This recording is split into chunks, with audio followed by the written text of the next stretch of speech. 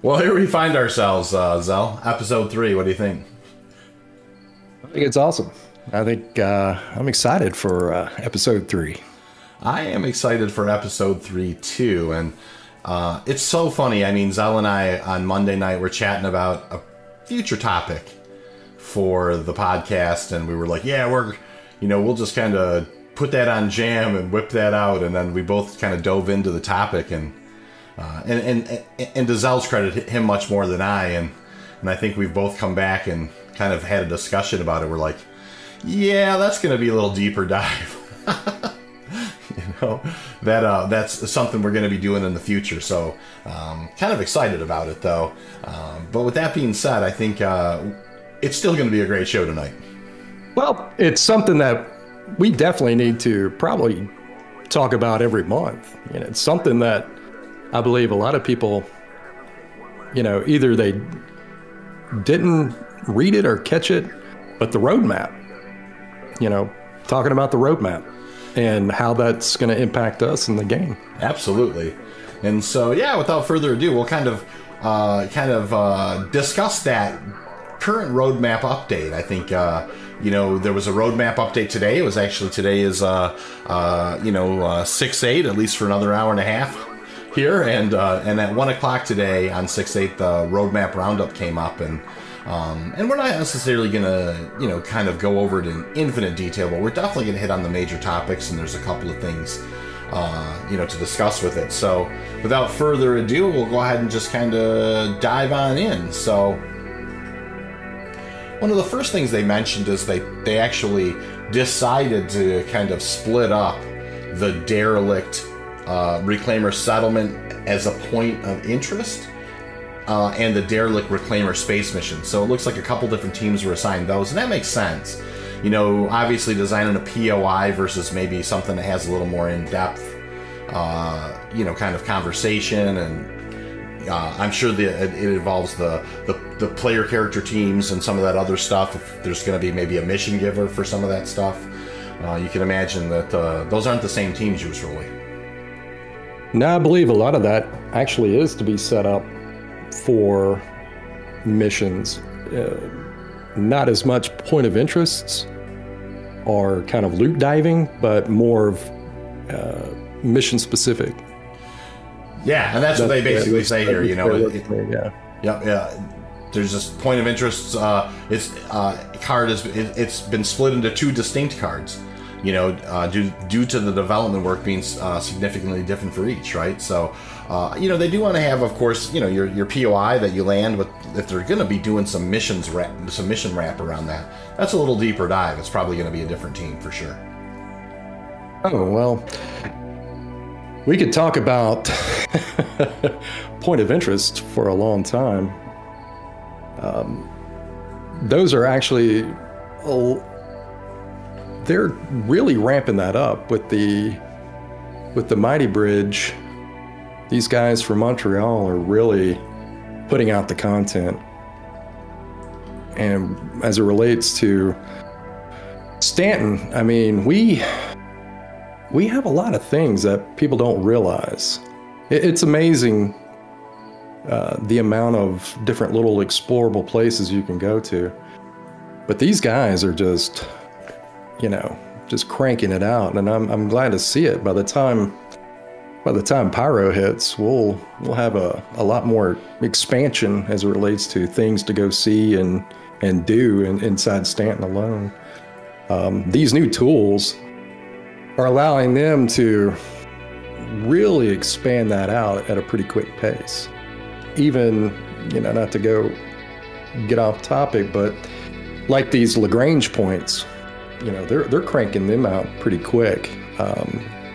If you'd seen some of those videos that the Montreal team had of, building a space station from scratch, I mean, they were whipping that thing out fast. So that's crazy. I expect to see a lot more, even before Pyro. And I knew the derelicts had come, or more derelicts had been introduced in 3.17, but it still didn't stop me from being incredibly stunned. I think of course, I spend a little time on Lyria. This probably comes as no surprise to anybody who knows what I do in the game. I think I hit SAL-5, and I don't know, I just kind of took off from there and was kind of headed in a direction. And at some point, I just, I wasn't far away from it, and I just, all of a sudden I flew over. I'm like, what was that on the ground? And I pivoted back and headed back over. It's a cat. It was a cat derelict on the ground there. And I just was, there's something incredibly cool about that, just the feeling you got when you're kind of cruising over the planet's surface. And like I said, I knew the derelicts were there. I just happened to stumble across it randomly. I hadn't gone and looked at where the coordinates were or where they were. It was an organic thing that happened at the moment. And it was just like, and then I was faced with these decisions, it's like, well, do I go down there? It's like, well, I only have my sidearm, do I have extra, anything medical with me? Of course I always have my base kit with me, but I decided ultimately not to actually, to not really to go in it, you know what I mean? Because I figured I'll end up probably getting, if there's anybody down there, I may end up, in a battle. But, it was, the fires that they had going, the broken pieces kind of scattered in the fires. It was, I'll tell you mine. Yeah, it was great. I'll tell you my experience, what makes it really cool, because, I'm a dark side miner. I always like to mine on the dark side a lot. So you're just cruising along, just doing your thing, just, scanning and looking, and next thing you know, you see this fire in the distance, and the wreck spread over a pretty large area. And then once you land, you're like, holy cow, this is this is a huge area. But seeing that fire from space, that was pretty amazing. Yeah, that scale, I mean, and we've spoken to that a couple of times. And if you ever just happen to, if you're prospector mining and you're Quantanium mining, in particular, and when you get out and let's say you have to put one of those mining gadgets on a rock, and you don't really have a perspective on that scale till you land that ship and get out of it and go look at the size of that rock, it will blow your mind. They just don't seem that large, I mean, and so I agree 100%. I mean, when you kind of get down on the ground and begin looking at that stuff, the game is insanely huge. I mean, and it really is. We mine thousands of rocks, and every time that, we stop to, to mark a point or whatever, you're waiting for somebody to, to come back with, dropping off a load, and you get out and you're looking, wow, how much bigger this rock is than my prospect. that just shows you the scale.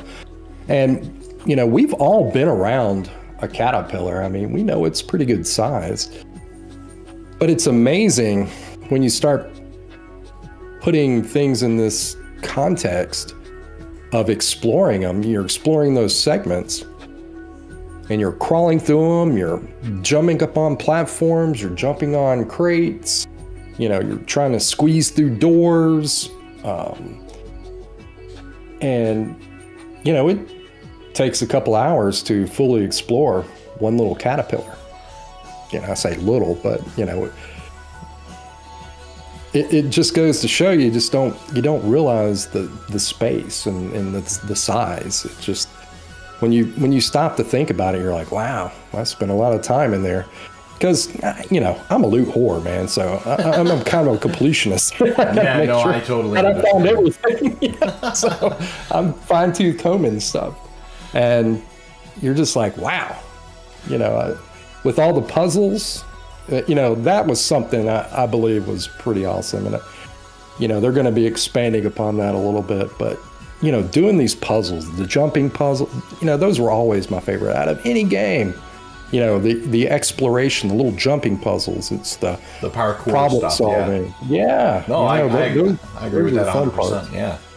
And I mean, and of course, when you have kind of a tractor beam at your side, and I mean, that makes it a lot funner as well. And I will say, two of the coolest feelings, I mentioned kind of that ground thing. There's also when you find a space derelict and you happen to kind of, you're on one of those missions where you got to kind of identify the bodies for the family or whatever. Mm-hmm. I mean, you really do get a sense of. I mean, it's a scary. Like I wouldn't. Not so scary is the right word, but it's definitely intense. It's intense when you're looking around and all of a sudden, it's very quiet and you just hear your guy breathing and then you kind of round a corner and there's a guy floating there. It's like, oh, brutal. That's just it's a crazy thing. So yeah, the derelicts are. These are just one of the other many layers that just kind of bring life to Stanton, and so it is really exciting that they're kind of starting to expand in the different ship types. Of course, the Reclaimer ones are going to be enormous too, coming up. So that's going to be a lot of fun. That's going to be crazy fun. Yep. Going, up into those guys is going to be pretty amazing. So here they say on the roadmap, just so we don't pivot off too far, a variety of handcrafted, narratively unique missions that have been created for the new derelict Reclaimer wreck sites in space. I mean, a variety of handcrafted, narratively unique missions. That's actually, this feature has been added to Alpha 3.17 column and is targeted for delivery in Q2 at 3.17.2. So not long from now, a couple weeks, really, 2-3 weeks, I think, from now, 3.17.2. So, you're going to have some missions that are driven off of these derelict Reclaimers, and yeah, I honestly think that's just going to be fantastic. Just another fun thing to go and do. Oh yeah, I can't wait. Did they? All right, let's get through this. There's going to be a lot of different, there's going to be a 600i. Yeah. They're going to be the MSR. There's going to be quite a bit of those crash sites. Wow. And at some point, I believe a lot of those are going to be more interactable than they are now, I would imagine there's going to be maybe some salvage crossover in some capacities with them, I mean, potentially. Well, I was thinking, I guess this is where we kind of look at that, right? Where, are these points of interest, or these, mission locations? Because that's where a lot of this meshing's coming into play for the AI, right? Around these derelicts. How much of that is going to be salvageable, and how much of those are going to just be hard points? Are they going to differentiate? Well, I mean, they are going to differentiate, but what amount of differentiation between those points and, say, actual, salvageable areas are going to be? Am I going to be able to get my oxy cutter and, start cutting holes in these derelicts? And, and if that's the case, then, how's that going to work for the next guy? Is it kind of based on the way things are now? Well, they've talked about this time lapse. A lot of different other games, yeah. The kind of this time lapse meta, right, where they kind of get older. So you're absolutely raising an excellent point. Like, maybe there's going to be some derelicts that are fresh. I mean, it crashed like a week ago, and no one's found it yet, and there's still things in it. You know what I mean? Like, when they first generate, maybe they'll have components in them that people will loot those, and they'll be gone, and then other people will come and like you said, cut holes in different spots looking, and those will persist. I mean, maybe potentially persist. Until basically it's there's not a whole lot there. It's just kind of like a husk that just kind of rusts out. Yeah, well, very interesting. And then I guess you kind of think of it this way, right? Because you want to have those experiences for everybody. So you got to think of the rarity value. Are these going to be locked in a certain location where it's like, oh yeah, that's where that wreck is, and we can then go have our salvage gameplay, because we know where it is, and then we have a point for it, so we can go find it? Or is it going to be procedurally generated, where something that I was looking at earlier was something that was on the roadmap a while back that's starting to come back, was that's on May's roundup for May was the new scanning and how they're gonna all the new different scanning techniques that they're going to be implementing, whether it be FPS or whatever, and they're going to be based on your gameplay. So when you go scan for salvage, is it something that you can ping out into a location? Is it going to be mission driven where they'll be procedurally generated from a mission? Like you have that mission, it's like, oh, go to this location, such and such heard that there was a crashed reclaimer at XYZ, and you go out there and then do your gameplay. Or are these going to be, something that spawns up out in the verse where you come across them, you scan for them, and you go, oh, I got a ping. It's, so many, how far out scanning is going to be at that particular time. It's like, oh, I think we found a wreck, and then we go out and salvage it. So yeah, it's a very good point. And I mean, just to throw kind of an interesting thought on the fire. I mean, people crash ships all the time. What if what if you actually you just crash a ship, and that's just the it just kind of marks it and just says, hey, we'll spin one of the we'll spin up this it will be kind of a mission that will get spun up out of this. You know what I mean? And maybe, obviously at that time, if you're standing there, you may not necessarily have a derelict, but like, a week later, it's like, hey, there was a crash here in this area, and there was this type of ship or that type, that type of thing. Very interesting thoughts, how it, and I think you're actually, raising a really good point, the scarcity of them, as well as when you were saying hard points, because you're absolutely right. If they're putting tech into this AI planetary navigation, and they're going to have AI walking around these particular things, yeah, conceivably AI that the whole point of the quanta, yep, being physicalized. So these the AI pirates blowing down some sort of transport ship and causing wreckage, or a huge AI battle with the advocacy or any of the other security groups in Stanton, causing a lot of wreckage, a lot of ships, Well, usually in those spots above, the planetary bodies. So all that, man. You and I have talked about that dream. It has so much potential, and it can go 100 different ways. You and I have talked about that dream where you kind of roll up on there'd been some kind of maybe a medium or large scale battle, and there's a lot of just kind of husks and broken pieces of ships just kind of floating, and just maybe grabbing an SRV and dragging, kind of going through that and dodging things as they're just kind of floating by, and like, oh wow, this is a super cool piece of something, and hooking the SRV onto it and hauling it out, away into the black, and then you have your kind of your vehicle muncher there, ready to just kind of tear into it, right? So, well, that's the dream. That is the dream.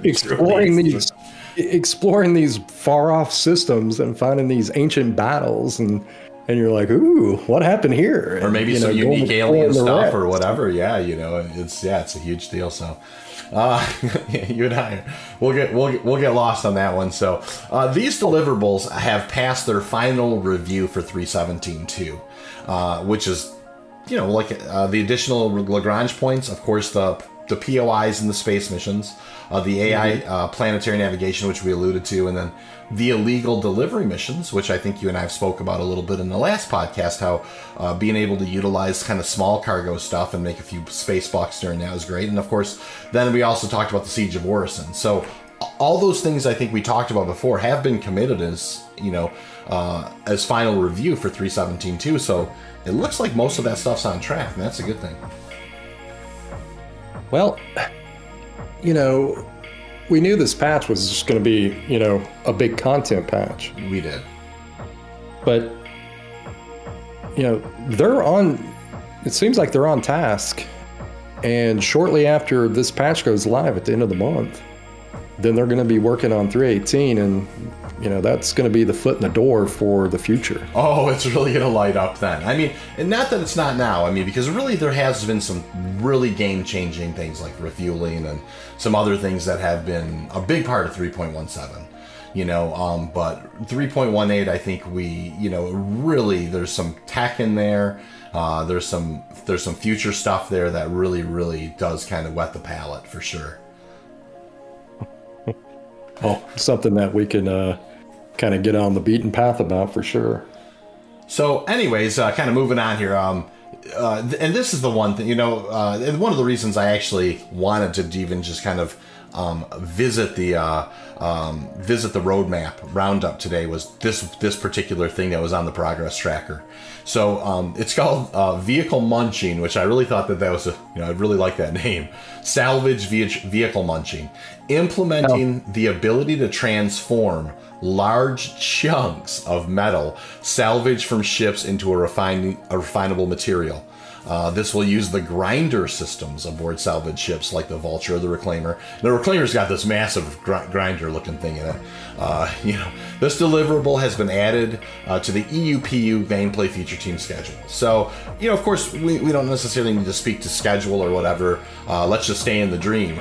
I mean, I'll tell you. Let me give you a little context for this, for you folks out there listening.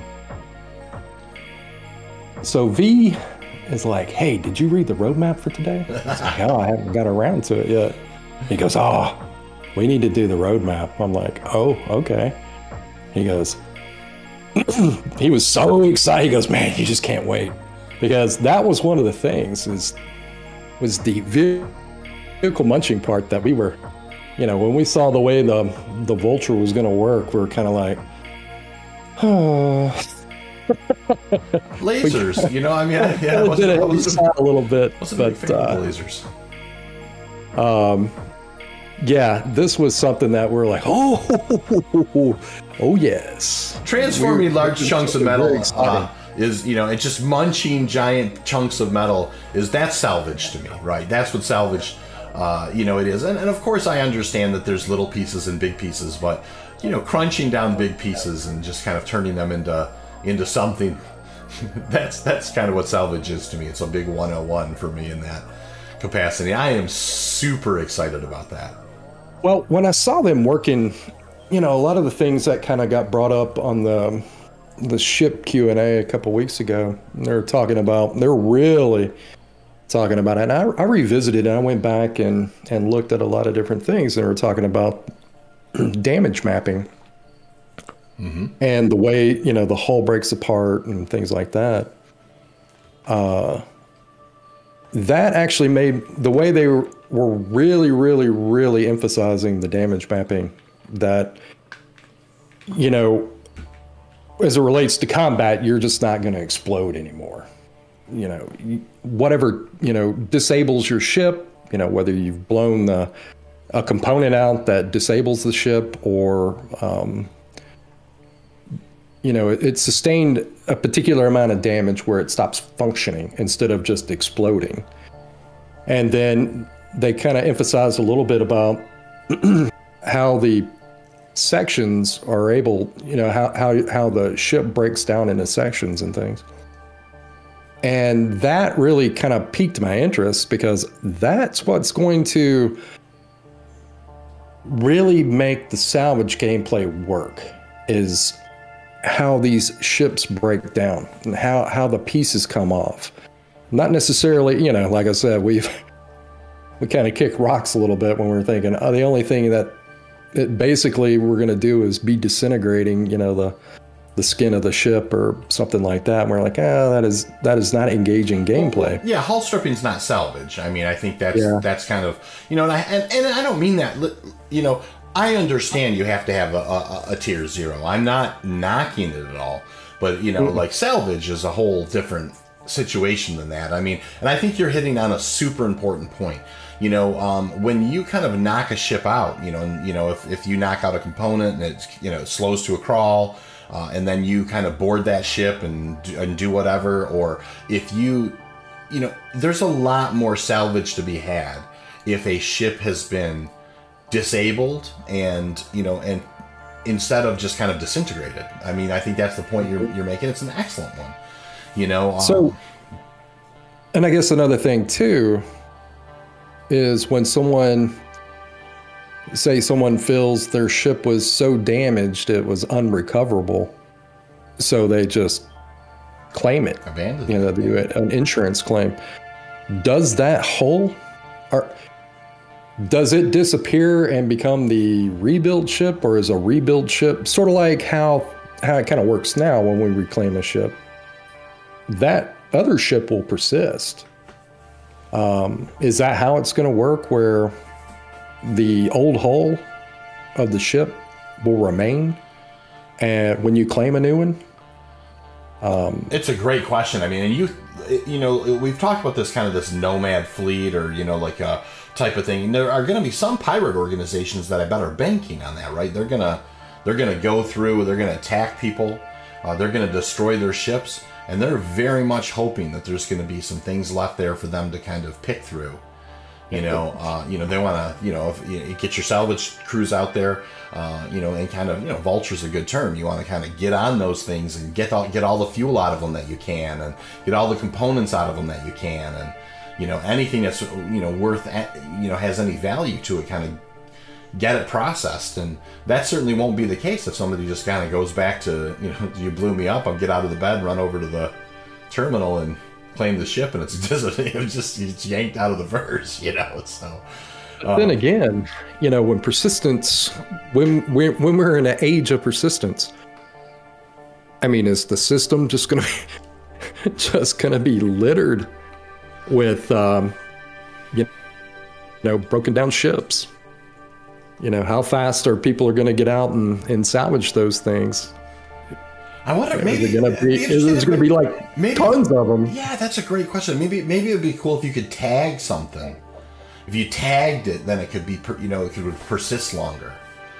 Type of thing. Like if you killed somebody and you're like, I'm going to come back and I'm going to tear this thing apart and see what's in it. Mm-hmm. And you could put some kind of a tag on it or whatever for like a salvage claim or whatever type of thing on it. Kind of an interesting thought. That is, yeah.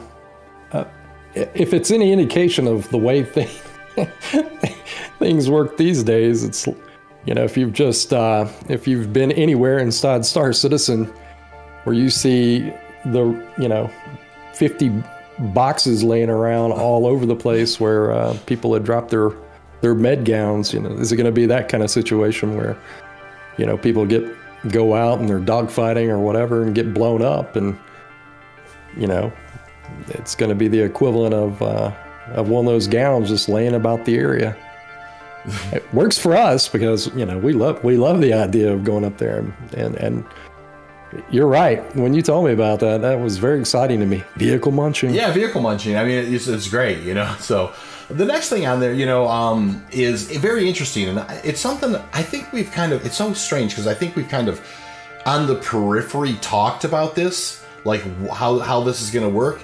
And freight elevators is not something that I ever really kind of thought about prior to this. I'm sure they've were mentioned. I think I have heard of it before, but it did pop back up, right? So implementation of systems and content for players to physically load and unload cargo to and from their ships by conveying cargo to and from hangars, landing pads, garages, and docking collars.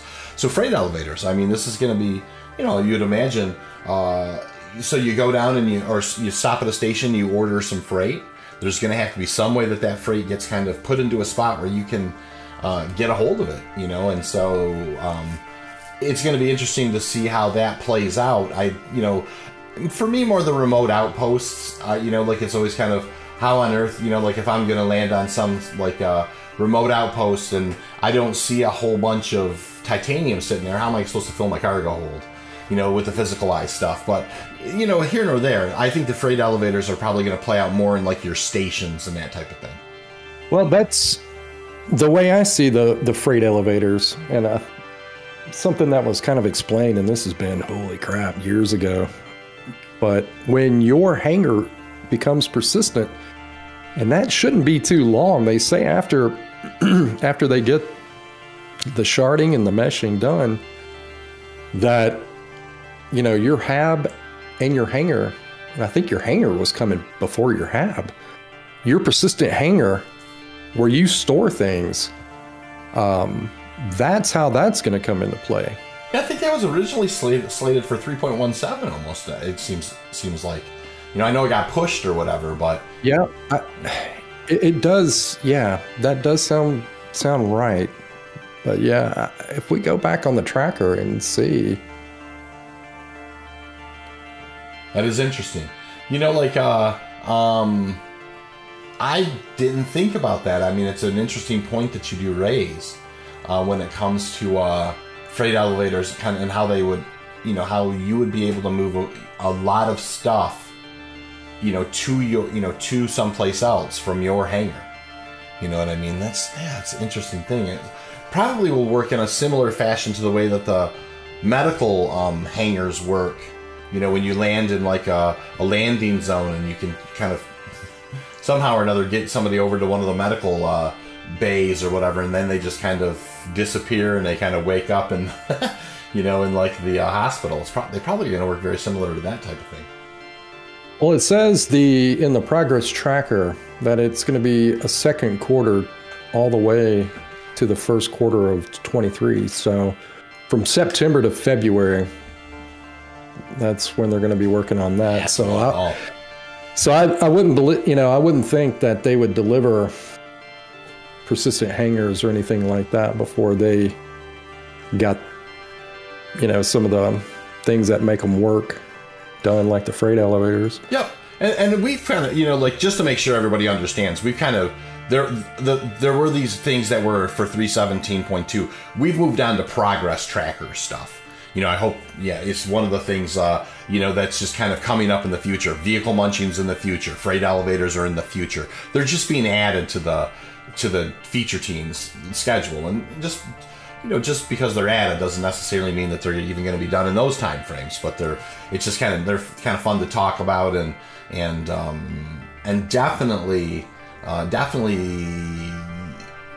can add, you know, you can see how they're going to add to the, you know, to the experience, you know, of the gameplay, for sure. Well, that's interesting. The docking collars. I was just looking at that again. Wow, it's going to be a pretty giant docking collar. I guess in a way that a lot of these, if you have one of those ships that is not landable, and you have to dock it on one of these stations, you know, how do you get cargo? You know, when cargo becomes physicalized, how do you get cargo in it? I guess they drop it off at the docking collar. That's going to be pretty wild. That is going to be pretty wild. I mean, yeah, I guess you know, you're making a really excellent point, kind of pulling the docking collars out of there in particular. I mean, obviously, you know, if you've ever ran down one of those docking collars that, like, if you run out to an 890, it's a pretty big tube. I mean, it's nothing. Yeah, we were doing a video for a buddy of mine, and we're trying to explain how big a particular ship was. Well, it was during Invictus, and we were lining up side by side across that docking collar that went to the Javelin, and it took more than side by side. It was like 20-something bodies side by side all the way across. Wow. Yeah. So they're, yeah, those collars can be pretty big. I mean, it's actually, it's the thing, right? I guess when you stop and look at some things, you appreciate the scale of this game.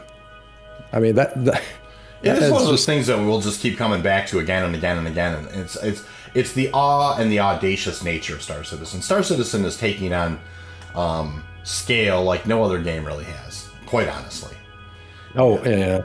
It's people ask all the time, should I, you know, is it a good time, you know, I have friends of mine, is it a good time to play the game? And I was like, if you like to be awed all the time, yes.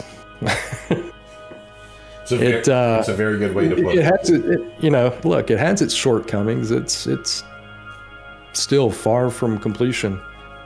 But hey, we play it, every week, and we still get that awe factor. Oh, so. Absolutely, all the time. So moving on, we got the new player experience. And I thought this was kind of an interesting read. An initiative for improving the initial first 30 minutes of gameplay experience, which will help players understand the context of the world and introduce them to some of Star Citizen's basic features. This will include updates to landing zones, spaceports, hubs, shops, and more. So this deliverable has been added to the EU landing zone team schedule. So, it's, I guess at some point maybe you're gonna experience your first 30 minutes someplace else than a landing zone. I think that's one of the things I take out of that. Well, let's just face it, Star Citizen has a huge learning curve. Oh, absolutely. The way it is, presently. We lack a lot of tools right now. And I think this is one of the first steps of getting acclimated to the game. Yes, the star map is going to be changed within the next year. Yes, the Mobi-Glass is, the 2.0 is getting a huge rehaul.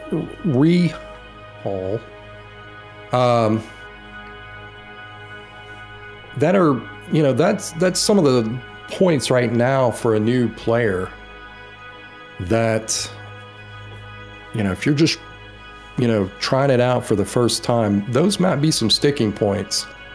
Well, the non-functionality of a lot of those things, it's hard for some players. It is, and all MMOs have those. I mean, MMOs usually, it's very rare that an MMO doesn't have like your first 30 minutes where it's going to teach you how to, WASD, what's jump, what's eat, what's crouch, what's, how are you going to draw a weapon? How are you going to put out a medical tool?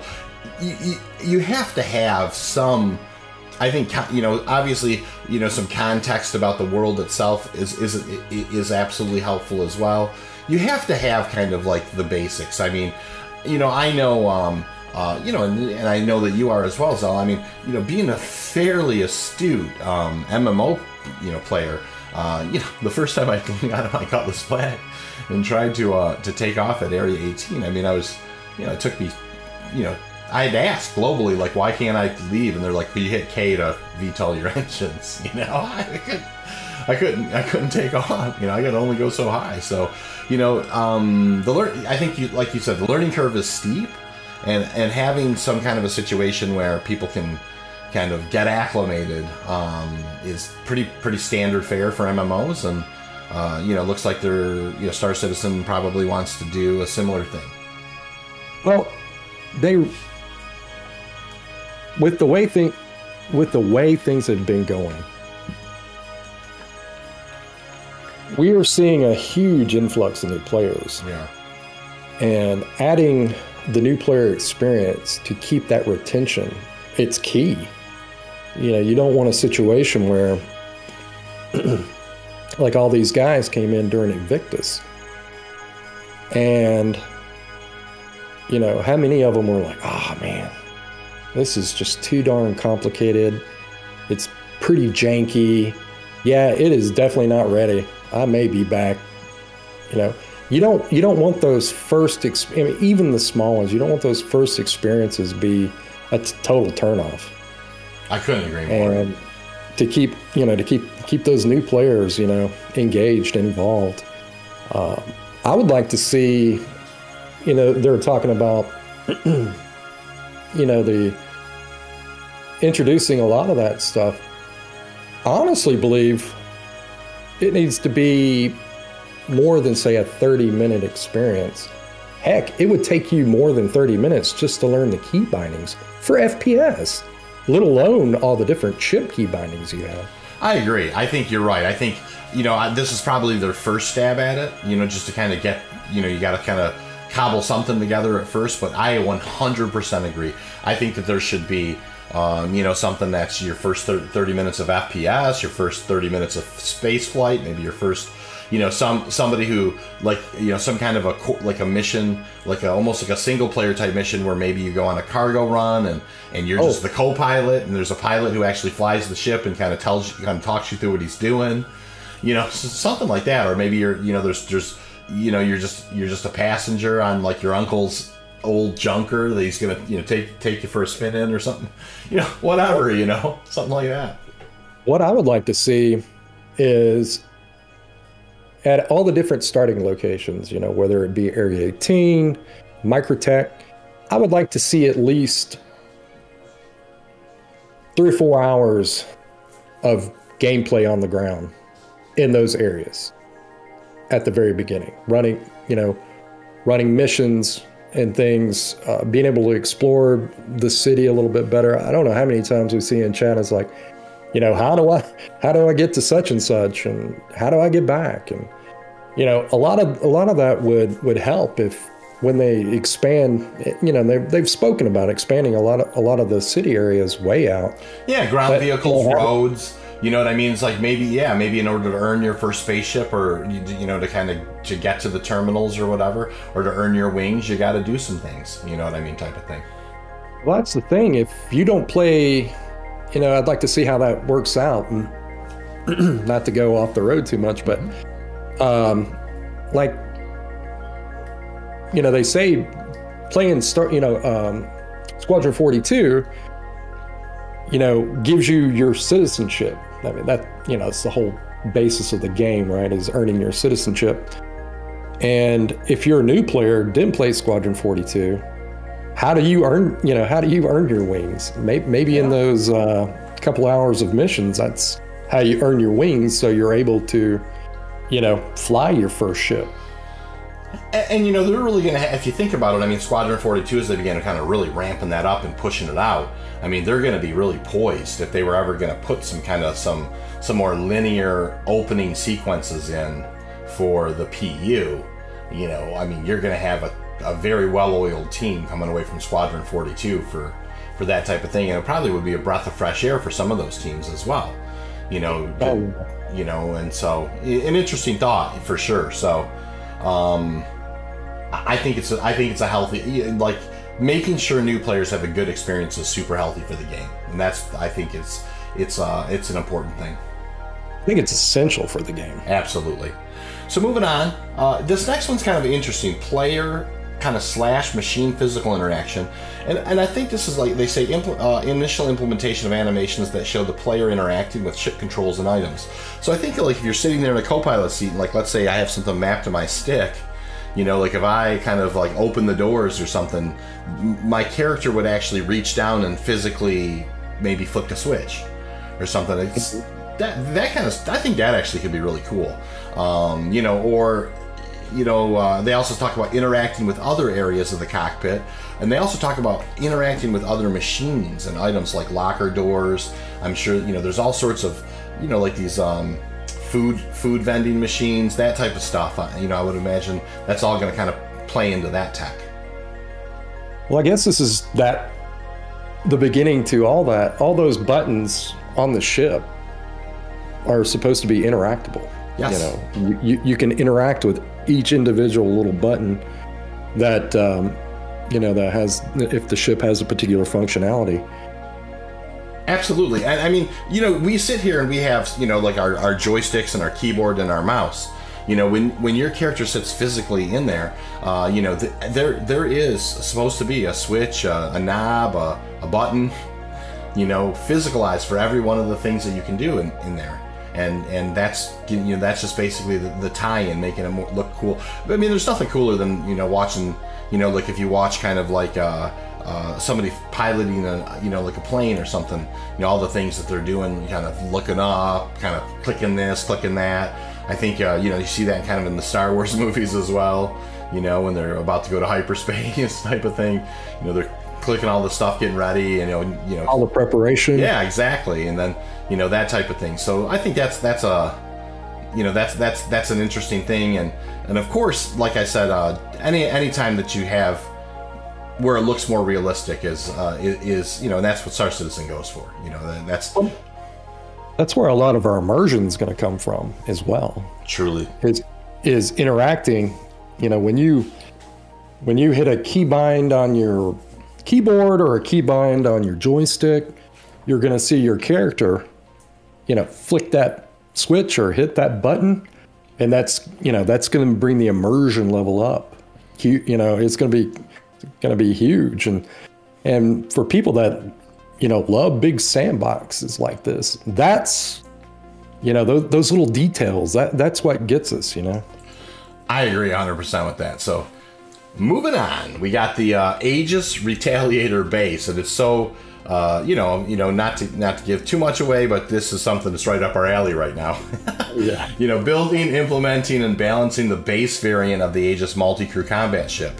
The Retaliator is a game-ready vehicle. So, right now, most people who play Star Citizen who are familiar with the Retaliator know the Retaliator's got these these things that it can do. Right now, there's one Retaliator in the game. It's the torpedo version of it. But there are going to be these modules that can switch things up and that type of thing. And they don't have the base variant in there right now. They just basically, the only one that's in the game right now is kind of the missile boat version of the Retaliator or the modular torpedo version of it. And so getting the base one in place is probably one of the beginnings to kind of getting the rest of the modular things for the Aegis Retaliator in place.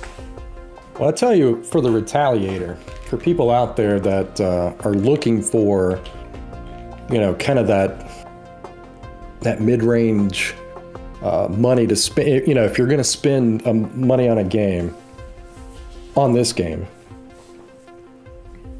buying a ship that is modular is probably the way to go. And the Retaliator, dollar for dollar, is probably the best bang for the buck right now. Because you can, for the base, let me clarify that. For the base Retaliator, it's probably the best bang for the buck. How much is the base Retaliator? It's $150. Yeah. It's $150.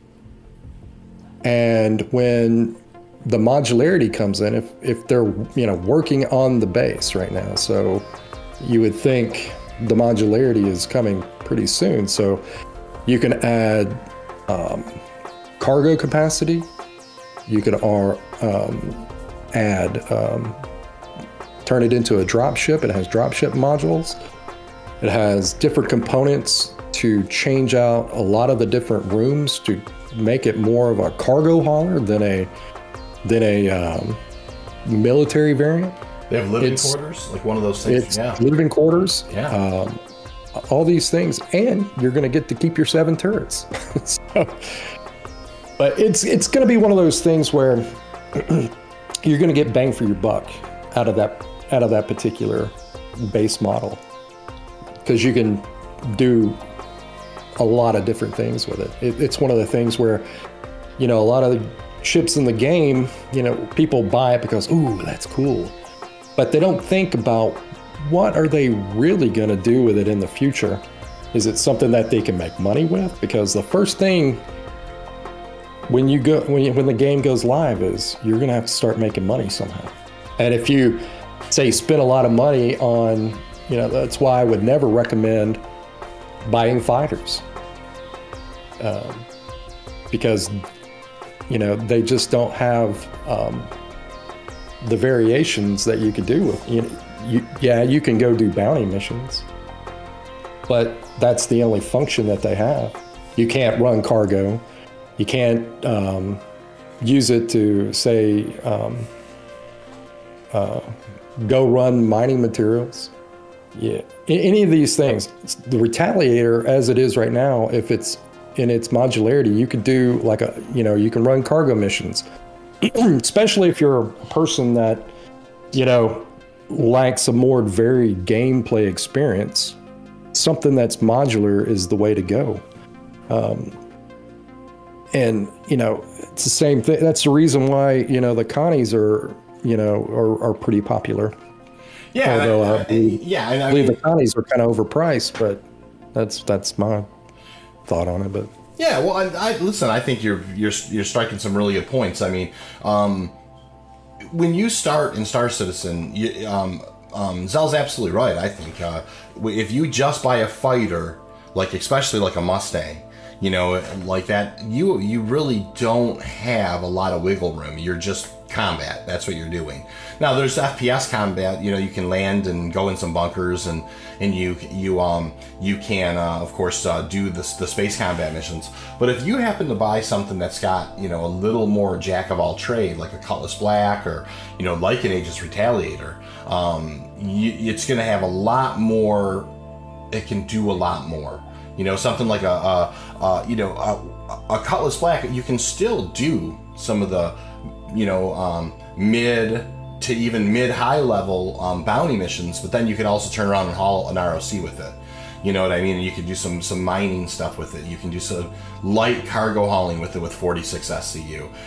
But as far as like these, because there's a lot of ships that are going to have modularity. I know that the big three that get talked about are kind of the Retaliator, the Caterpillar, and I think the Endeavor is the other one. There are other ships too, but that $150 price point on the Retaliator base is a pretty solid investment because of that.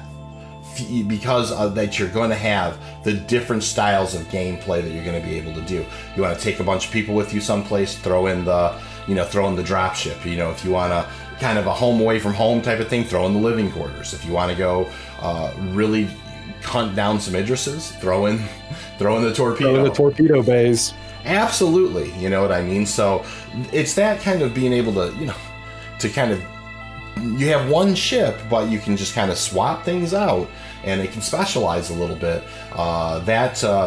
There's not a lot. I mean, the other way to do that is to buy multiple ships. So that's what we're saying. That's why it's such a value, right? You're buying one ship, and then you're just getting the different pieces, the different modular pieces for it. It's there's a lot to be said for it, for sure. I think that it's those who kind of think about that stuff, and boy, we sure do. It is going to be interesting as that modularity kind of moves forward. So yeah, I mean, you do a lot of different things with it, and that's the cool part about it. I know there's a lot of different other ships that are similar, but I'd say bang for the buck if you want something that has a multiplayer gameplay. Because this thing has 7 turrets, you guys could get out into the verse and really do a lot of different things with it. Or if you're a solo, you're a solo cargo runner, you put that cargo module in, you'll be able to run cargo. And one of the things that I would like to recommend for anybody just getting into the game is buy a ship that's going to make you money. Because, if things that's near and dear to us, mining, salvage, doing cargo hauling, all these things that we like to do, all this industrious gameplay, these things make money. Yep. And you want to make the most bang for your buck as it relates to games, because when the game goes live, that's how you purchase other ships in the game. Yep. We're definitely not saying that, like, don't buy the fighters, just don't spend money on it. Make sure that you're gonna spend money on, if you got the cash, by all means. But I'm saying if you're limited on a budget, sure, you want to buy the best bang for the buck. Not to say that you were talking about the Cuddy. Yeah, Cuddy is a good bang for the buck. The Titan, the Avenger Titan, great bang for the buck. Absolutely. All these things have multiple roles. You can do multiple roles with these ships. Like the Titan Avenger, you can haul little cargo. You can do bounty hunting missions with it. You can even sneak a bike up into that thing. Yeah. Yep. You can cram a bike in there. But you can do a lot of. It has a lot of variable gameplay that you can do with it. As if, don't get me wrong. I mean, one of the first packages that I ever bought was the Mustang package because the Mustang looks cool. It does look cool. But you'd probably be better off, getting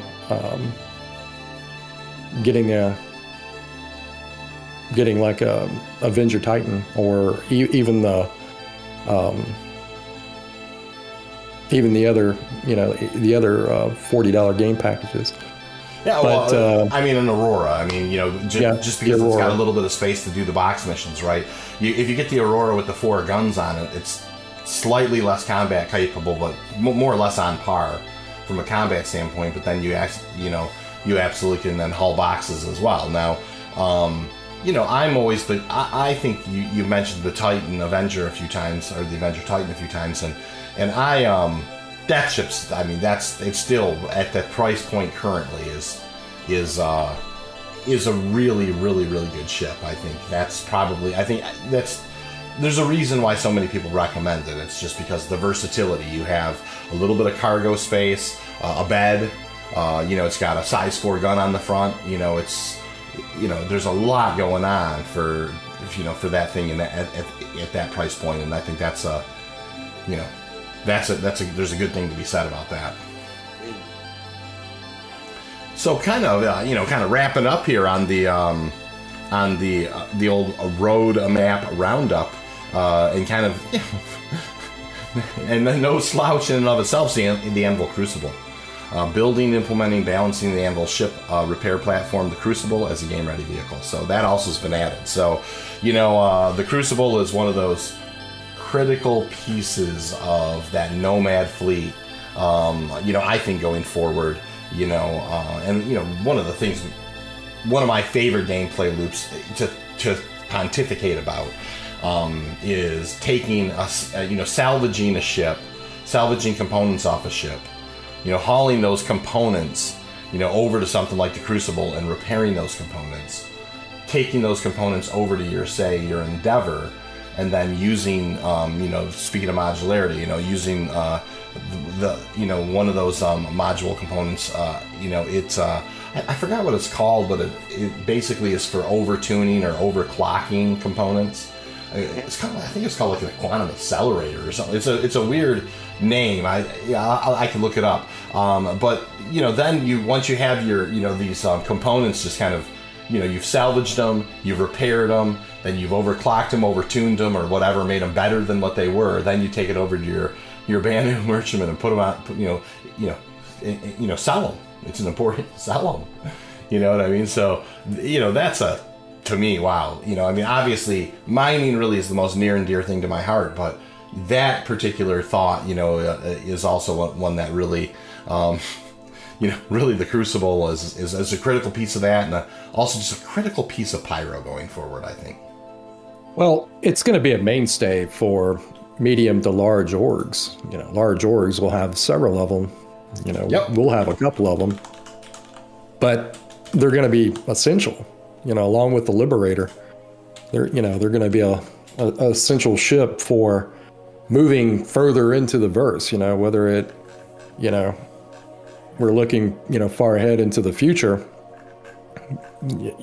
These are the things that you're going to need to move, multiple systems outward. To whether you're, looking for your, home base or you're looking for the gameplay in those particular systems. Ships like the Crucible, ships like the Liberator, ships like something that we may touch on a little bit later, the Starfare, all essential ships for that particular gameplay. Absolutely essential. That was called the Super Collider. That was one of the modular pieces of the Endeavor. Super Collider, right. Yeah, this elaborate overclocking facility includes a pair of White Room workbench labs, ideal for tweaking and overclocking ship components like weapons or thrusters, pushing them to their theoretical limits. And that hits on something where, one of the things I know, you and I circle around a lot and talk about Star Wars Galaxies.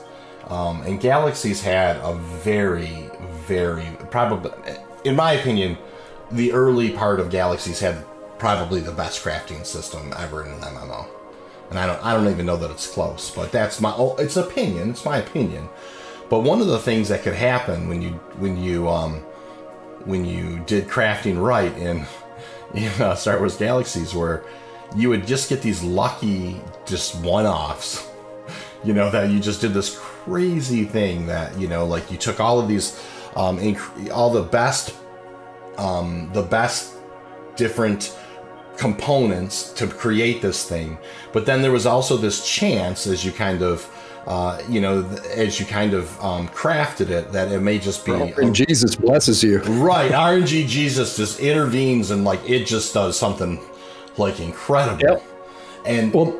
And I really hope, because Star Citizen, who knows who the crafting will be in the future or whatever, or what crafting there will be, and what the scale is. But if they do crafting, I really would like to see it doesn't even bother me if some guy's out there in a Gladius and for whatever reason his Gladius is just 1.5 times more maneuverable than mine, because somehow or another he got RNG to just bless him with this crazy overclock on his on his thrusters or something. Engineering, those are the big things that we talk about a lot. Yeah. And how the implications of engineering and just the ability to hot rod something up to its maximum. Absolutely. We come from me, I'm such a mini-maxer, I'm such a nerd. I make spreadsheets for, for the littlest things. We're talking about how I'm kind of having that A-team moment. I love it when a plan comes together. Yeah, absolutely. How just doing theory crafting on my spreadsheet, opened up a whole different gameplay avenue for us as related to mining. Things that, running across things that people haven't touched on yet, because sometimes I think, a lot of players take the game for granted and think, a lot of these different things of the game are, they're not working as intended, and that is true. But there's some things that people kind of overlook when you're talking about modules or, laser heads and things like that. There is, we're finding out there's a lot of different ways of tweaking a lot of that out. And we really love that mini-max part of the game, and the fact that we could take a super collider and really go in there and tweak each individual component and just hot rod that ship up. That's so amazing. It's one of those things with Star Wars Galaxies, like we were saying. I'm about to hit that 4-wheel button, so we're going to be going off-roading here pretty soon. But love it. You brought up. What's funny is you brought up the Banu Merchant and Star Wars Galaxies at the same time, and then then another whirlwind went off in my head, thinking, well, especially when it relates to crafting. What are you going to be able to do on the Merchantman? It's like, yes, it's going to be a marketplace. It's going to be a place where people sell things, but what are they going to be selling? I believe, to be honest, that crafting is going to have to become an essential part of the game, sort of how it was in Star Wars Galaxies. It may not be the same, but where, we were out every week, at least within a week, maybe a couple days, chasing a particular, whether it be an ore or, some sort of polymer. Yep. When these things spawned up, we were looking for the highest concentrations. What kind of quality it had. And if it had the best quality, we were putting extractors on it, and we're putting, the wells on them, and we were extracting all that out because that was an essential part of your crafting, because you got the better quality materials, you most definitely would make the best quality items. Like, it was very varied. I mean, even down to it, and that was the beauty part about, say, Galaxies, because heck, everything that you used, you could craft, whether it was down to your workbench, your droid, the clothes that you wore. Yep. So you had like an apron. These aprons they called them tapes, but basically they were these enhancements that, gave you, plus percentage, or multiples. You can create, multiples of one particular item. And it's all these different buffs that you would get. And you essentially, with all the best material, could make a legendary quality item. Now, I know Star Citizen isn't going to be that fleshed out, but Chris Roberts did say, at the beginning of the year that crafting is going to have to come into the game. What? And at what extent that is, I don't know. Yeah. But that got me thinking is, what are you gonna, all the different things that are you gonna sell on the Banu Merchantment? Is it just gonna be things that you looted? Is it gonna be components? And who are gonna be selling these? Is it gonna be NPCs? Or are you gonna make a deal with player characters where they can use your marketplace to sell things? I mean, I'm very curious to how that kind of gameplay is all going to work out. So, I mean, and I agree with that 1,000%. I mean, 100% agree with what you're saying as far as how it's going to work out. I really do. I mean, if it's a wish, and I'm just a guy. But I really do hope that if they decide to introduce crafting into the game, that they do take a long and hard look at the way that Galaxies did crafting. Obviously there's other ones as well, but you talk about, like, when we were just reading the Super Collider earlier, I was talking about theoretical limits. I mean, that was one of the things about Galaxies that I really thought was neat, right? It's like, so you started out, there'd only been, if the first month went by, you just whatever, you got your best metal you could find, your best polymer you could find, your best this, your best that, your best, and then you brought it back together, and then you could make a gun that had, whatever stats on it. But as time wore on, and different things spawned with different qualities and different there were these individual stats on everything that you could harvest. And you could kind of get this, talk about spreadsheets, this magic group of things together over a period of a couple of years of harvesting. And then, you take that and you have, like you said, the different items that you would wear when you would craft, and, and the things that would be in your workbenches and those types of things. And, it does sound a lot like the Super Collider in a way, where you would really then just kind of push something to its theoretical limit. Where, I mean, like you said, there's like legendary quality. Like, if you, the gun that you had, I mean, they're the same gun, they look the same, but it was it's incredible, the stats, like after a couple of years of harvesting, you know what I mean, like how incredible those things were. Now, like I said, that it's a bit of a deep dive. Like you said, we're going to put it in 4-wheel drive and get off the beaten path here. I definitely hope that if there's some kind of a craft, I don't necessarily know that it needs to be quite where everything has multiple stats on it and that type of thing, but I do hope that they do at least introduce these randomizations where you can, if you found, like, maybe there's some higher quality things or something or another, and if you just kind of put the right things together, all of a sudden you're crafting really high quality things, and then people, like, all of a sudden, like, it's like, wait a minute, that's the guy who makes those XL1 drives that are even, Like you could become like you happen to know that if you go to this one system and you just kind of grab the aluminum there, and then you go to this other system and you grab, the diamond there, and you go to this other system and you grab the corundum there, and you use, those are your 3 base components for this thing you're making. For whatever reason, it just comes out better when you make that item than some of the other things. Like something like that would be amazing to me.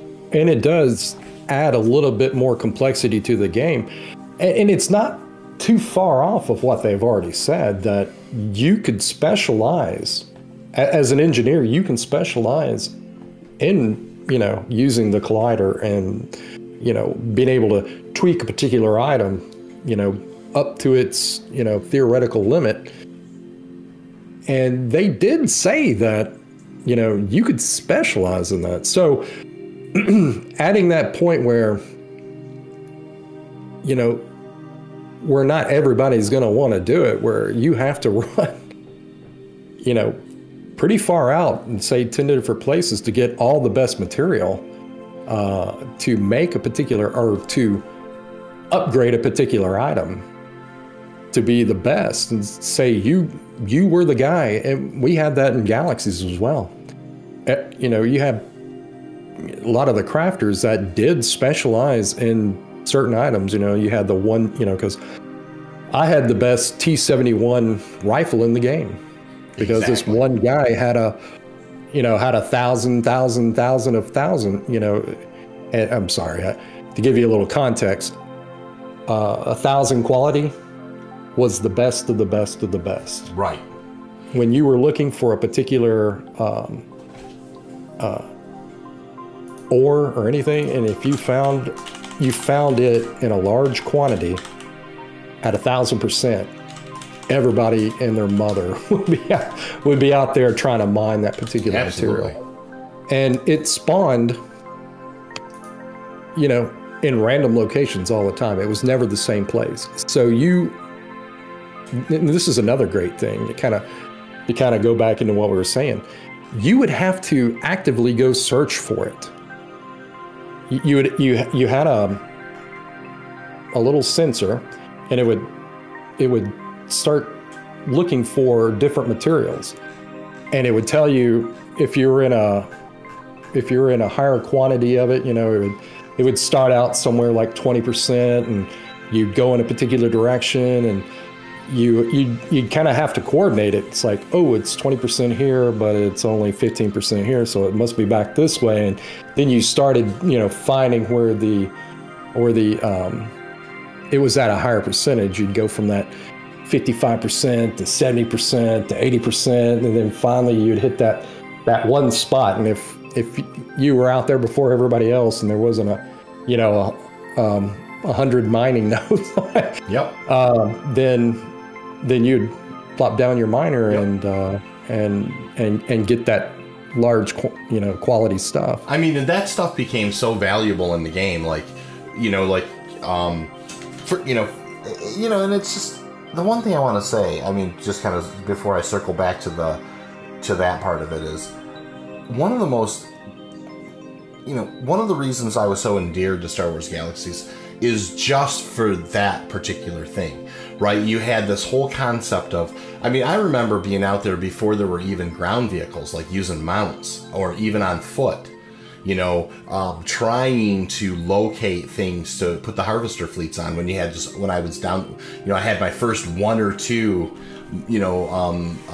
harvesting devices, you know what I mean? But I actually made quite a bit of money selling locations to people. It's like I would find a really good location, maybe an 87% spot, and then from there it would kind of radiate around.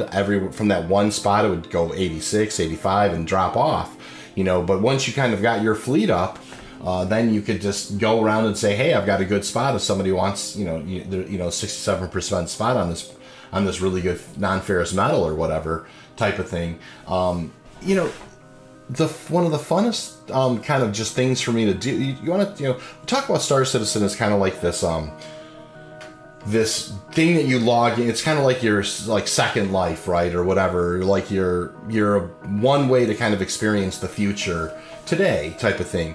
You know, that's the one thing Galaxies did right. I mean, when you'd log on there, it's like, oh, I've got to go manage my harvester fleets. This is one of the funnest things in the world to do to me, was to go over to my solar farm or my wind farms or whatever, and pick up your energy, then go make sure you went on your energy run for all of your harvester fleets. You know, making sure that their maintenance was taken care of for those things. You know, kind of pulling the materials out, maybe, you know, bringing them back and centralizing them at wherever your crafting location was. It's just that whole, like I said, Star Citizen would really do themselves a huge favor if they just kind of peel open that onion and take a close look at it, because realistically, it was such an amazing. You know, such a fun time, such an amazing time, and like, if they don't take anything away from it, you know, just the randomization. Don't make it so modular where everybody just makes the exact same XL1 drive.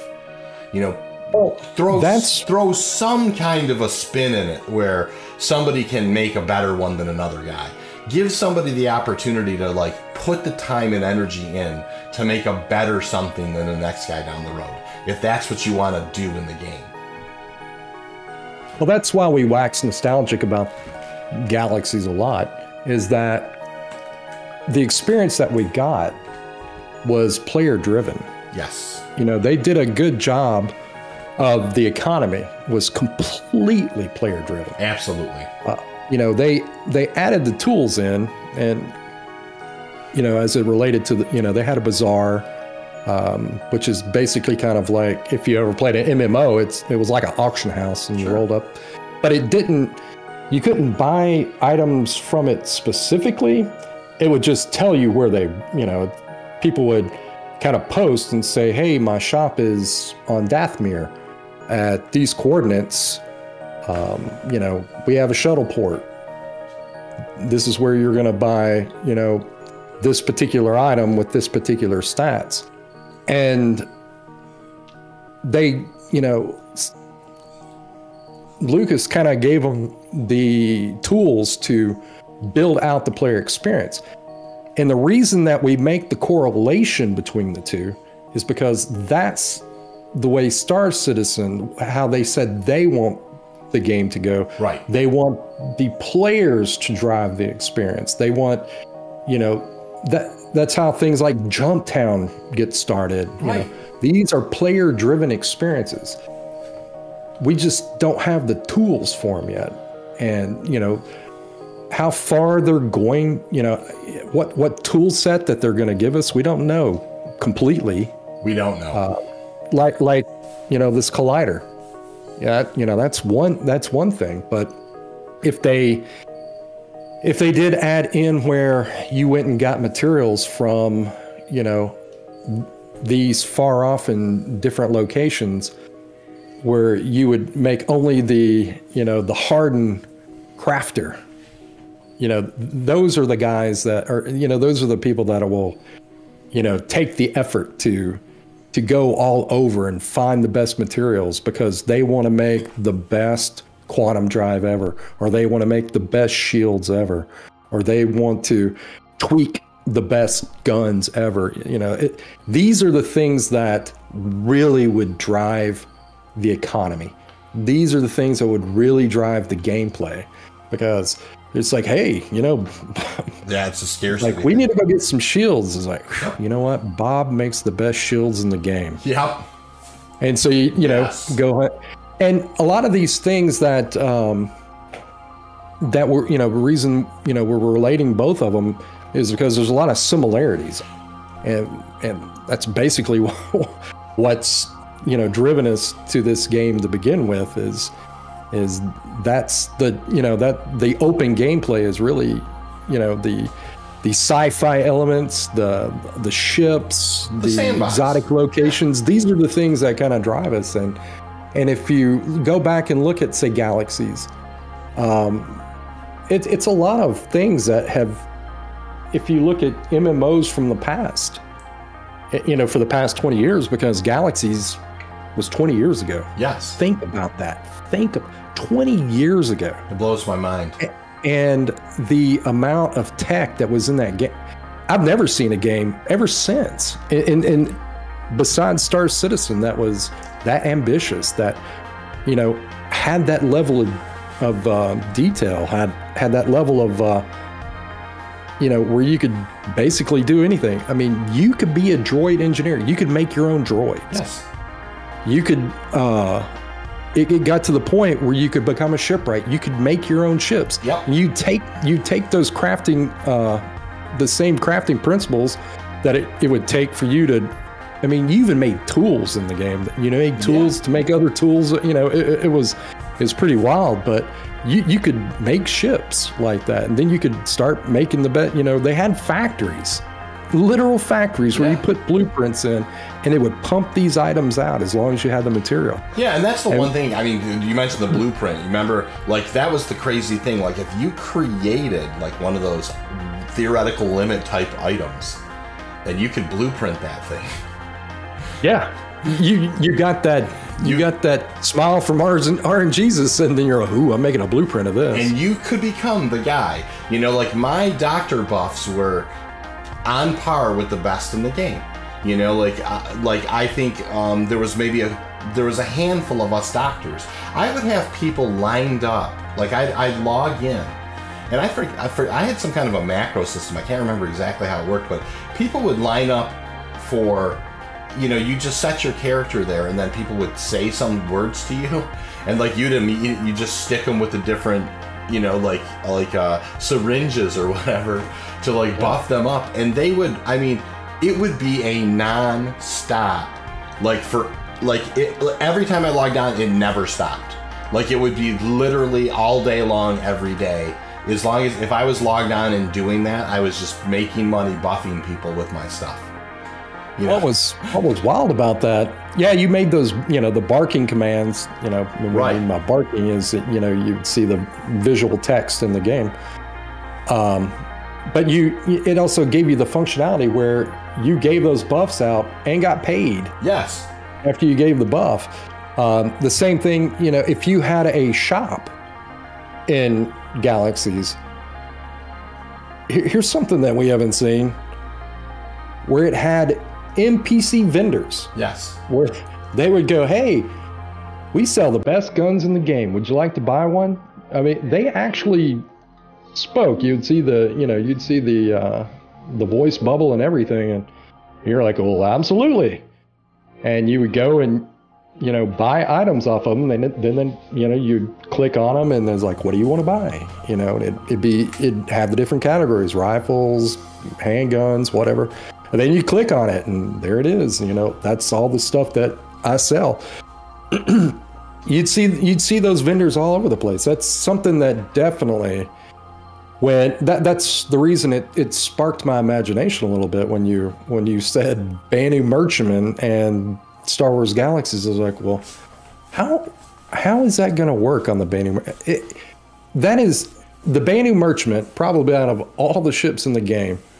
Probably everyone's like, oh, it's my favorite ship. Hasn't even been created yet. I know. I've seen so many people say, oh, my favorite ship, Banu Merchantman.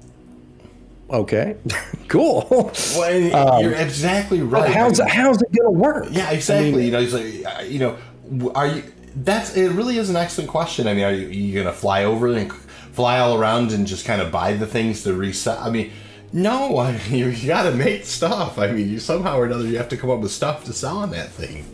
You know? I honestly believe in that, and that's the reason that kind of sparked this whole conversation was you're going to have crafting at some level. You're going to have to make it unique for people to want to go and track your Banu Merchantman down to go buy something. If not, then I'd just go to a daggum vendor. You know, understand, you know, and I truly believe this. There are bounty hunters that are willing to do whatever they possibly can to have the best piece of kit on their side.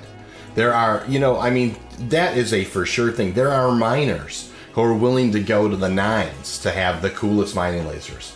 You know, like, you know what I mean? There are, do not underestimate people's willingness to to walk through any amount of hours if they can somehow affect the items around them and make them better. You know, it is just, that is, that would drive the universe forward. Absolutely. I'll tell you what, I'm that weirdo that would spend 20 hours a week making new things. Yep. Tweaking my mining lasers, hot rodding my prospector up, going to the nths of the universe to find that unique quality material. Yep. That's what gets my gear spinning for Absolutely. Sure. I mean, that whole concept of being able to find something unique, and then find a way to kind of, harvest that unique thing or do something that kind of, it's outside of the kind of the homogeneous box, right? It's in kind of that, it's just unique, being able to allow people to create unique things. You know what I mean? It's just one of those things that nothing, like if somebody's tractor beam, like they can shoot it like twice the distance of a normal one because they found some component to tweak it with. Or anything like that. Like if somebody now has a scope that goes 200 more meters than the best scope you can buy in the, in the shop, and this is the only, this guy, he's got like 200 of them. People are going to track that. People will jump 7 systems to go to that Van Enrichment and buy that. And that's another thing too that also brings in the resource rarity. Scarcity, exactly. Gameplay to it. That's why people will fight over systems, because if you think Jumptown was fun, I honestly believe if I had a hotline to Chris Roberts, I'd be going, dude, we got to do this. Whatever materials it takes to make these particular items. Whether let's just say your aluminum at 100%. Say there was aluminum that spawned in, something that we're familiar with, say like Terra. Right. And so you'd go to Terra, like, ooh, I heard that, Terra had 100% aluminum.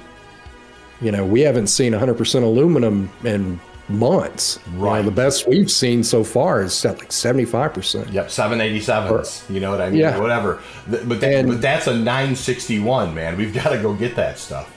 Yep. And everybody would be heading that way, man.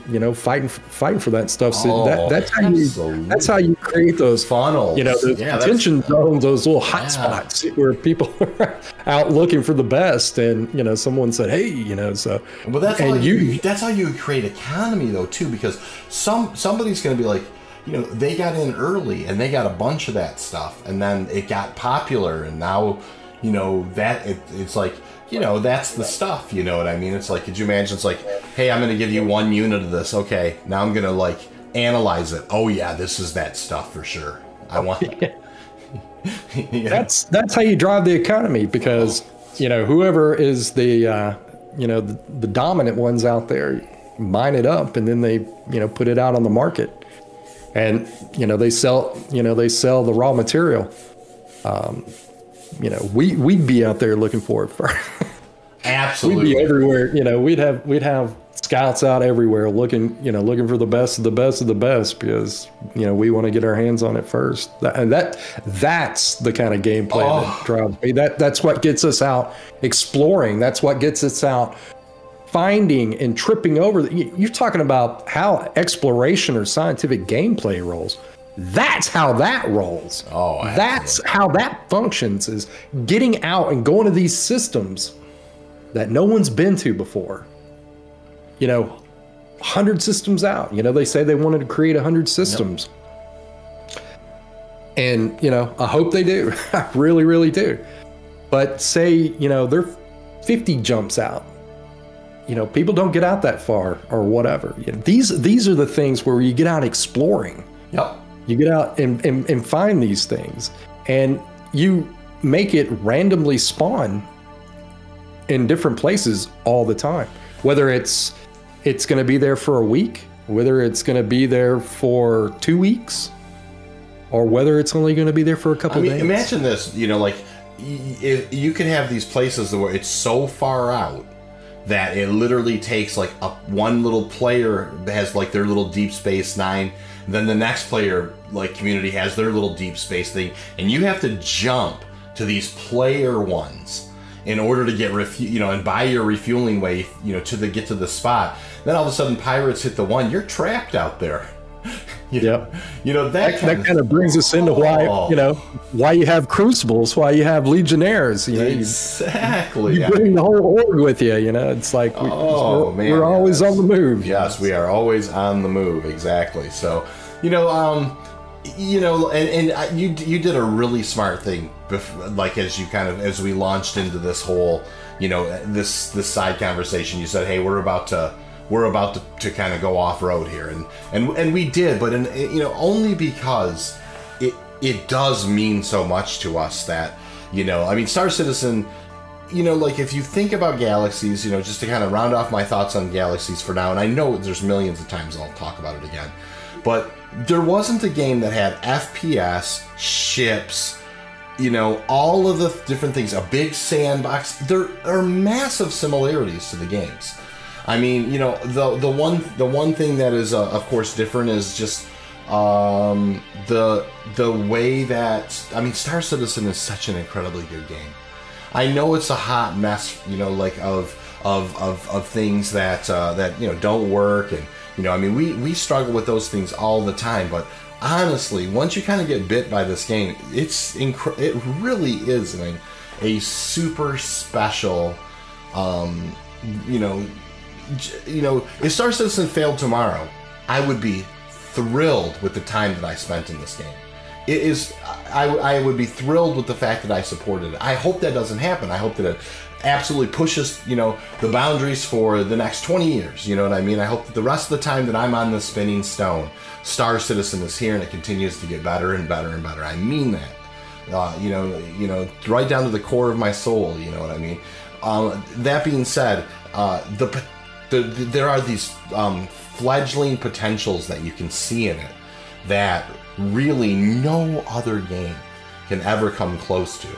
If they just pick up the mantle on a couple of these things, it's going to go zenith for sure. Well, I think we need to send the game devs our podcast. Well, you're not going to find too just to give them a few little ideas, maybe. There aren't too. You're not going to find too many more excited fellas about it. That's for sure. Well, I'll tell you, if you're a new listener and you're new to Star Citizen, you're gonna, if you really like the sandbox experience, if you really love space games, you're gonna love Star Citizen. You're gonna find something for you. Yes, it's a hot mess, and it's our hot mess, but I guess that's another thing too, is that we love finding the workarounds to these little things that may plague us from now and again. But we do, and I guess that goes into our problem-solving love of things. So, but honestly, we have such high hopes, and I think Star Citizen's at that place. Like I said, with 318 on the horizon, at the end of the month, they're going to start, the evocati phase of 318. I believe that puts the foot in the door. That's Atlas rolling that ball up to the top of a hill. I believe, after we get 4-0, that's when the ball starts rolling down the hill and gaining speed on the other side. Oh, I agree with that. And I believe we're at a point now that, it's just going to be so many good things from here on out. If you are starting the game now, it's a good time to get into the game. It's a super good time to get into the game, especially with the fact that you are starting to see the beginning, the FPS stuff. You can go shoot people and collect loot. That's just an MMO staple. They do have the mining thing fleshed out pretty good. They do have kind of the space combat thing fleshed out pretty good. it's not to say that there aren't bugs or these things they don't consistently work. The dynamic events are starting to come along. There's a new one coming in, 3.17.2 as well. We are starting to get all of the base building blocks together, but that 3.18 is really beginning to come into focus as something. It's really going to be a big linchpin for moving forward. Yeah, absolutely. It most definitely. It's the beginning of things for the future, for sure. I'd say a couple of years ago, that's when because we've both been backers, from early on.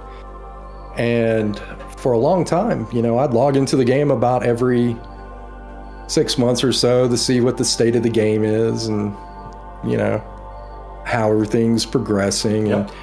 And I used to read the roadmap, all the time, keep up with it. And then I hit that little phase where I go, I'll let it do its, I'll let it percolate for a little while, then I'll come back. Yep.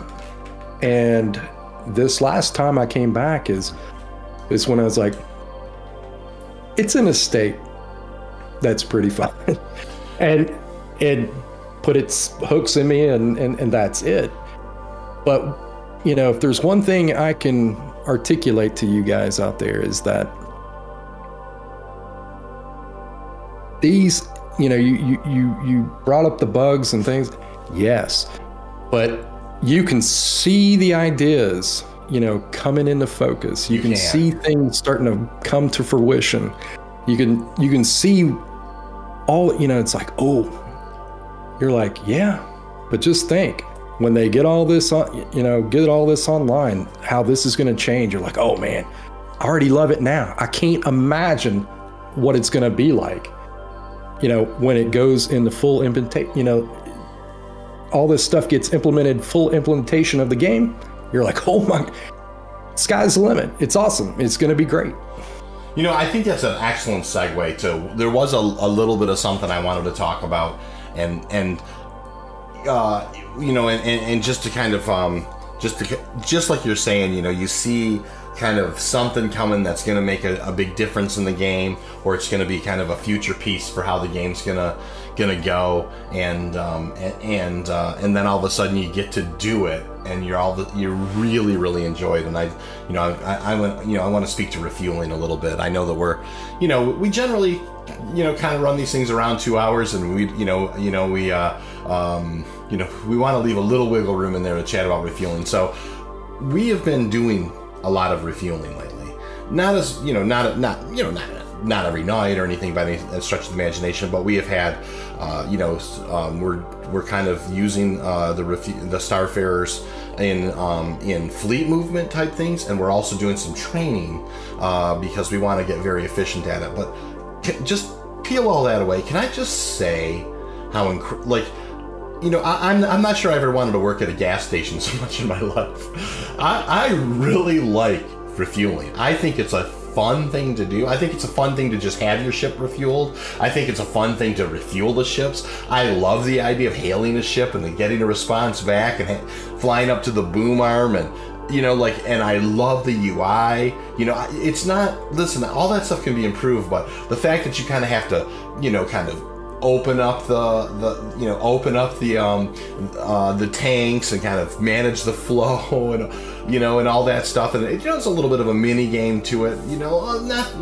Obviously I think one of the things to go fast, try and do it as fast as you possibly can, and of course it does have its quirks or whatever, but I just want to say, like, refueling in general is just a fun thing to do, funner than I expected it to be, but one of those things you kind of see coming, but then when you actually, like, I think if it wasn't, it was last night, I believe we had, 4 of us standing on the back of that thing with, an aerial armor, and then it was a Scorpius, I think. Is that what it was? Yep, Scorpius. Yeah, kind of, we were refueling that thing, and man, you're sitting on the back of the Starfarer. It's got these huge catwalks on the back of it. You're looking down at Walla. There's a Scorpius on the end of the boom arm. And then there's the four of you kind of industrial players kind of standing there like managing the UI, the different, the terminals at the catwalk, making sure that the refueling gets done correctly.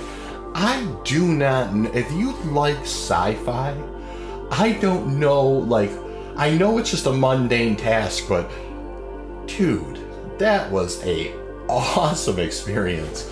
It is a lot of fun. Well, it takes multiplayer gameplay to the nth degree. It does. Because it takes all those guys to run that ship. And it's a beautiful thing. You want to have fun with your friends, get a Starfare. Because it's one of those things there's a lot of fleshing out to do. But even in the state that it's in, you can have so much fun with your friends running a Starfare. We are more of an organized, we have a little bit more organized gameplay, we want to be the best. That's why we work on it so hard. But just having those guys, all working together, it's awesome. It is awesome. You got your fuel boss that's, running the refueling. You got a pilot. You've got, people that are helping to guide the ship in. You've got gunners. Yeah, it's just a lot of fun. When they when they kind of rework the interior of the Starfare a little bit, it's going to get a little bit better because it's kind of the way that it's set up. It's kind of a maze, but oh man, it's still an awesome ship. And just the concept, just the concept of doing ship-to-ship refueling is really fascinating. The fact that, like, when the first time you kind of have a caterpillar come in and it's, just the different ships and just kind of, how the refueling goes and it's a very interesting thing, and I know that it's seen, like, for the people who just go, I'll just fly back to a station, it's only Stanton. I get it, but it's going to be at some point as these systems get bigger and we do get out of Stanton, and we will get out of Stanton, at some point you're going to find yourself behind a Starfarer and you're going to need fuel. You know what I mean? Yep. And you'll then have that moment probably, like, where you're like, this is actually really cool. It really is a cool thing, So just a lot of fun with that. I've really enjoyed that. I do think that it's a critical piece of kind of getting into Pyro, and I hope that I know the training that we're doing is going to pay dividends in the future. We're getting a lot of guys familiar with the UI. We're definitely trying to get our pilots used to kind of how they have to orientate to the craft. How you really do kind of, there's a lot of stuff to kind of learn, and there's a little bit of, like, just like Star Citizen, it's got its quirks, but overall it's I just enjoyed it. Like, and in the Scorpius like a top. yeah. Last night when you terminate, or there's a couple different ways to disengage from at the end of the refueling. There's somebody in the Starfarer can do what's called a terminate, which kind of retracts the boom arm and kind of ends the refueling session, or the pilot can hit N, which is kind of breaks the auto dock and breaks you're kind of coupled up to the refueling the boom arm, and if you just kind of hit N, it will break that at that point. There's just kind of a weird bug. Kind of maybe a public service announcement. If you happen to be refueling and you're at the end of your refueling job, and they're either about to terminate or you're about to just hit N and kind of fly away. I think that really the big rule of thumb is don't go anywhere fast, because there are times when the Starfarer is kind of, there's this reorientation that happens in a blink where you could be lined up, like, literally if you're both facing the same direction, right? Because the nose of the Starfarer and you're facing the tail of the Starfarer where the boom arm is. Then all of a sudden, in just a blink, in like one frame, literally it's one frame. When I was doing a recording video, when I was going frame by frame, there's like this little kind of weird look. It's like in 2 frames. the Starfarer's gone, and but it's actually at your 6 o'clock position. It's right behind you. So if you kind of freak out, and you can actually kind of end up damaging the ship, or in a couple of the cases, it actually spun the ship when that happened, and that was funny, but it's something you have to look out for. It spun it to the point where the pilot blacked out. Pulled a lot of G's coming off that boom arm. But spun it like a top. Exactly. Yeah. But you're not going to find a more engaging gameplay.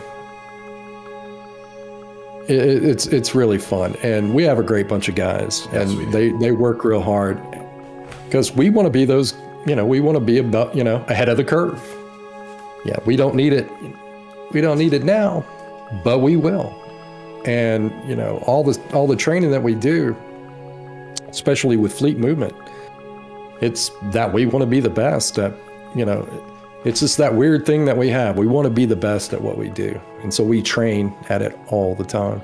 And make no mistake about it. At some point, when there's these mobile fleets going around, victories aren't necessarily going to always boil down to individual skills. Sometimes they will, of course.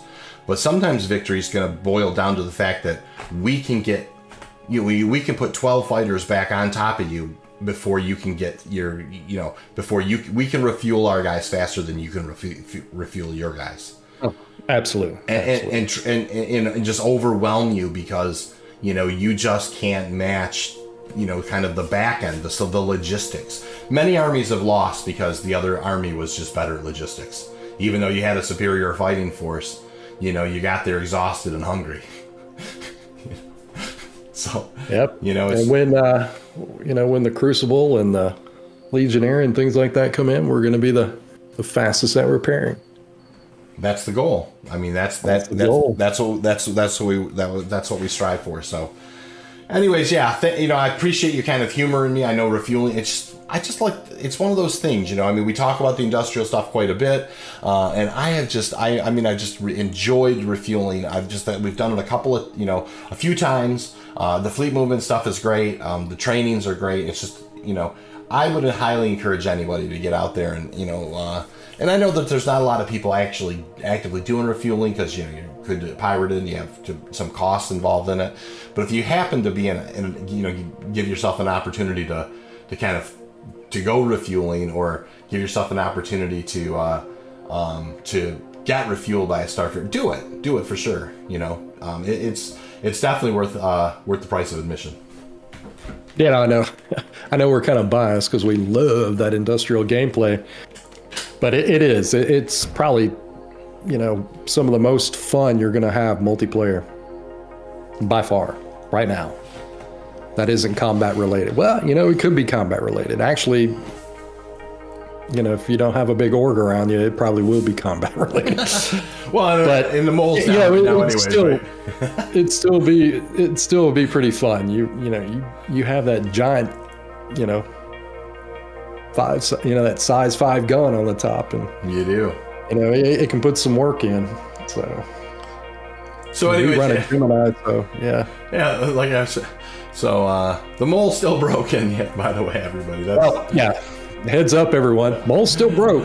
We just, it's kind of interesting how, it's, a lot of people, I do hear a lot of people that kind of don't necessarily, of course it spans the gamut.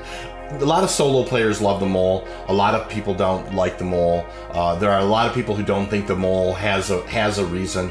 The mole actually is a very important tool for us. And, it actually kind of plays a central part of our extraction team. We extract with that thing, quite a bit. And so the fact that it can, if you're going to break some part of the mole, break the mining part of it. With the extraction part, man, we needed that, so, no, I'm just kidding. We are looking forward to, hopefully there are some bug, I think that there's a few things that need a little bit of love and attention. And, I'm never going to I never want to let the industrial stream go by without saying, hey, if anybody's out there is listening and you're a little bummed that your mole's not, we feel your pain. We most definitely feel your pain. We haven't been able to work on our efficiencies for a couple weeks now. So, and we're hoping you know, in a couple weeks it'll be fixed when this next patch rolls out. And that we can, you know, use the terminals in the refineries again. Because there are some, you know, there's still some items that you can't buy anywhere else but those refinery terminals. Absolutely. So we're really excited for those to come back online. Along with everything else. Well, Zal, we can't wait. we can't. So, I just wanted to say once again, Zal and I kind of have this running joke that we can make a lot of something out of nothing sometimes when it comes to conversation. Just get us rolling, man. Just wind us up. Exactly. Just kind of put the key in and give her a twist back there, and we'll just kind of walk through it. But the reality is this is a super enjoyable thing to do, and it's not. I don't necessarily know that people. I know people enjoy this format because it's something they can just throw on their headphones if they're on a long drive. They want to, they're into Star Citizen. They know we're into Star Citizen, and it does give people an opportunity to kind of, vicariously just kind of think about the things and theory. I think people are just as interested as we are in theory crafting. So I've really enjoyed tonight once again. Oh, it's always a pleasure, brother. I tell you, it really is. All right. Well, I think we're going to call that one a wrap on the third episode of the Rock Runners Report. I'm not sure we did the intro, but we're going to do the outro. So thanks everybody for tuning in. I hope that you all have a lovely week, and I know that Zel and I are going to be working hard on some future content, and take care. Everybody, like, subscribe, leave your comment, and we'll see you next week on the Rock Runners Report.